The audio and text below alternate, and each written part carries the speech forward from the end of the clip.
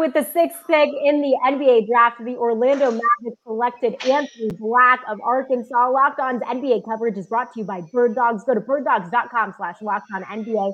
And they'll throw in a custom Bird Dogs Yeti-style tumbler with every order. You won't want to take those Bird Dogs off, we promise you. Now let's bring in our host of Locked On Magic, Philip Rossman-Reich. Philip, exciting news with Anthony. What are the Magic getting with him? He's a guy that really prides himself on some stiff defense. How important is that to the Magic? Yeah, the Orlando Magic want to build themselves on defense. They love guys who are high IQ players who can defend multiple positions, play multiple positions even, and Anthony Black fits that to a T. He just embodies everything that the Orlando Magic typically look for in draft picks. He's 6'7", can play point guard with, I think he's got a 7-foot wingspan. He's got a big wingspan, which matters to this Magic team. So Orlando really did not go against their type. They grabbed someone that's going to fit their defensive philosophy and be able to play in different lineups for them. They'll be able to mix and match them the way that they like to mix and match their players. And so definitely a pick that a lot of people I think saw coming as we got closer and closer to this draft, but a pick that made a lot of sense made some sense for Orlando, at least stylistically. It's been interesting to see a lot of the top guys not come from colleges, right, in an untraditional way. And then 2 of the top 6 did go the college route. Anthony Black being one of those guys. He went through the Arkansas system. Eric Musselman, a guy with a lot of NBA experience. How important is that for Anthony Black? You mentioned basketball IQ. How important will that be as he goes into the Orlando Magic organization?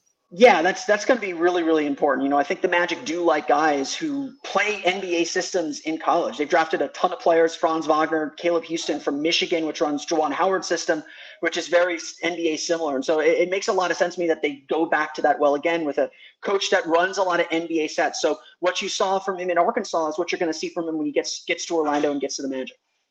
Now, the point guard situation in Orlando is what everyone wants to hear about. So what can you share with us there?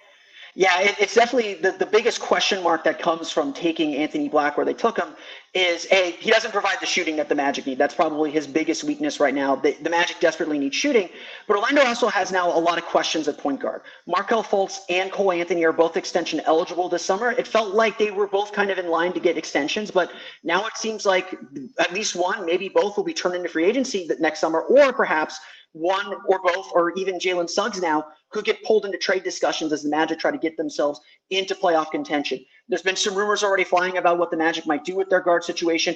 They obviously spent the 6th pick on Anthony Black. They're invested in him now, and so it seems like they want Anthony Black to be the point guard of their future, which leaves the point guards of their present in a little bit of question. And with another pick in the draft, what do they do?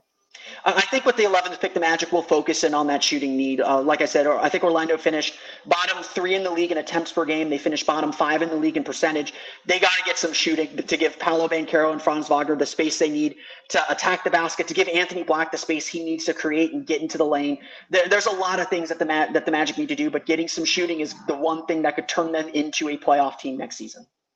Well, Philip, appreciate the insight. You have to run because, as we can see, you are in the midst of the Magic and the mayhem. Thank you for that insight. Now, for more on the Magic, make sure you subscribe to the Locked On Magic podcast, wherever you get your podcast, part of the Locked On Podcast Network, your team every day. Thanks, Philip. Appreciate it.